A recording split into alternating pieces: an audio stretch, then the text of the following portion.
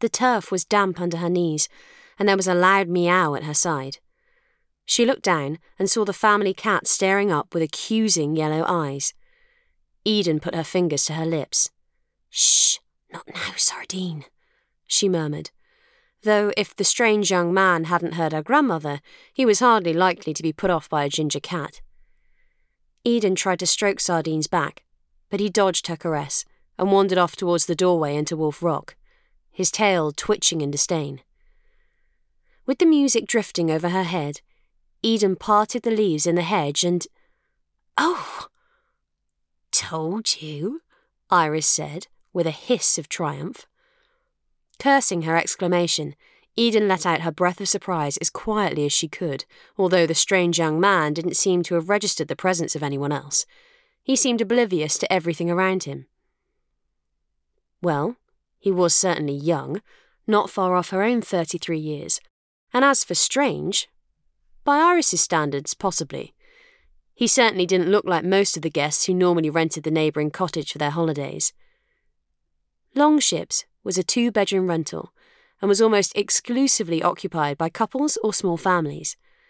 Their activities were mostly confined to reading in the small walled garden or barbecues on summer evenings.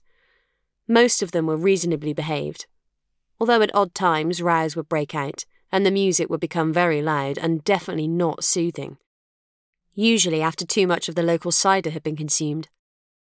Eden had never, ever seen one of its occupants standing on his head wearing only a pair of orange Speedos. She had to admit that her curiosity was piqued. Even upside down, it was obvious he kept in shape. Well, he had to keep in shape to hold a headstand for that long, she supposed. Surely he was going to wobble and collapse on the grass at any moment. There was barely a tremor.